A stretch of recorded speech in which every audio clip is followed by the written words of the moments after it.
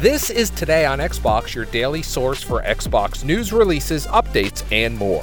Here's your news for Monday, the 11th of May. Have you tried out Xbox Game Bar on Windows 10 recently? It's easy to open by pressing the Windows key and G together. Right at the top, you'll find a widget menu where you can customize the layout of the overlay. For instance, you might want to add the Spotify widget, then keep it pinned over your gameplay. If you're interested in PC performance, try the Performance widget to see FPS, or if you're an achievement hunter, check out the Xbox Achievements widget. We'll be back with more news tomorrow. Thanks for listening.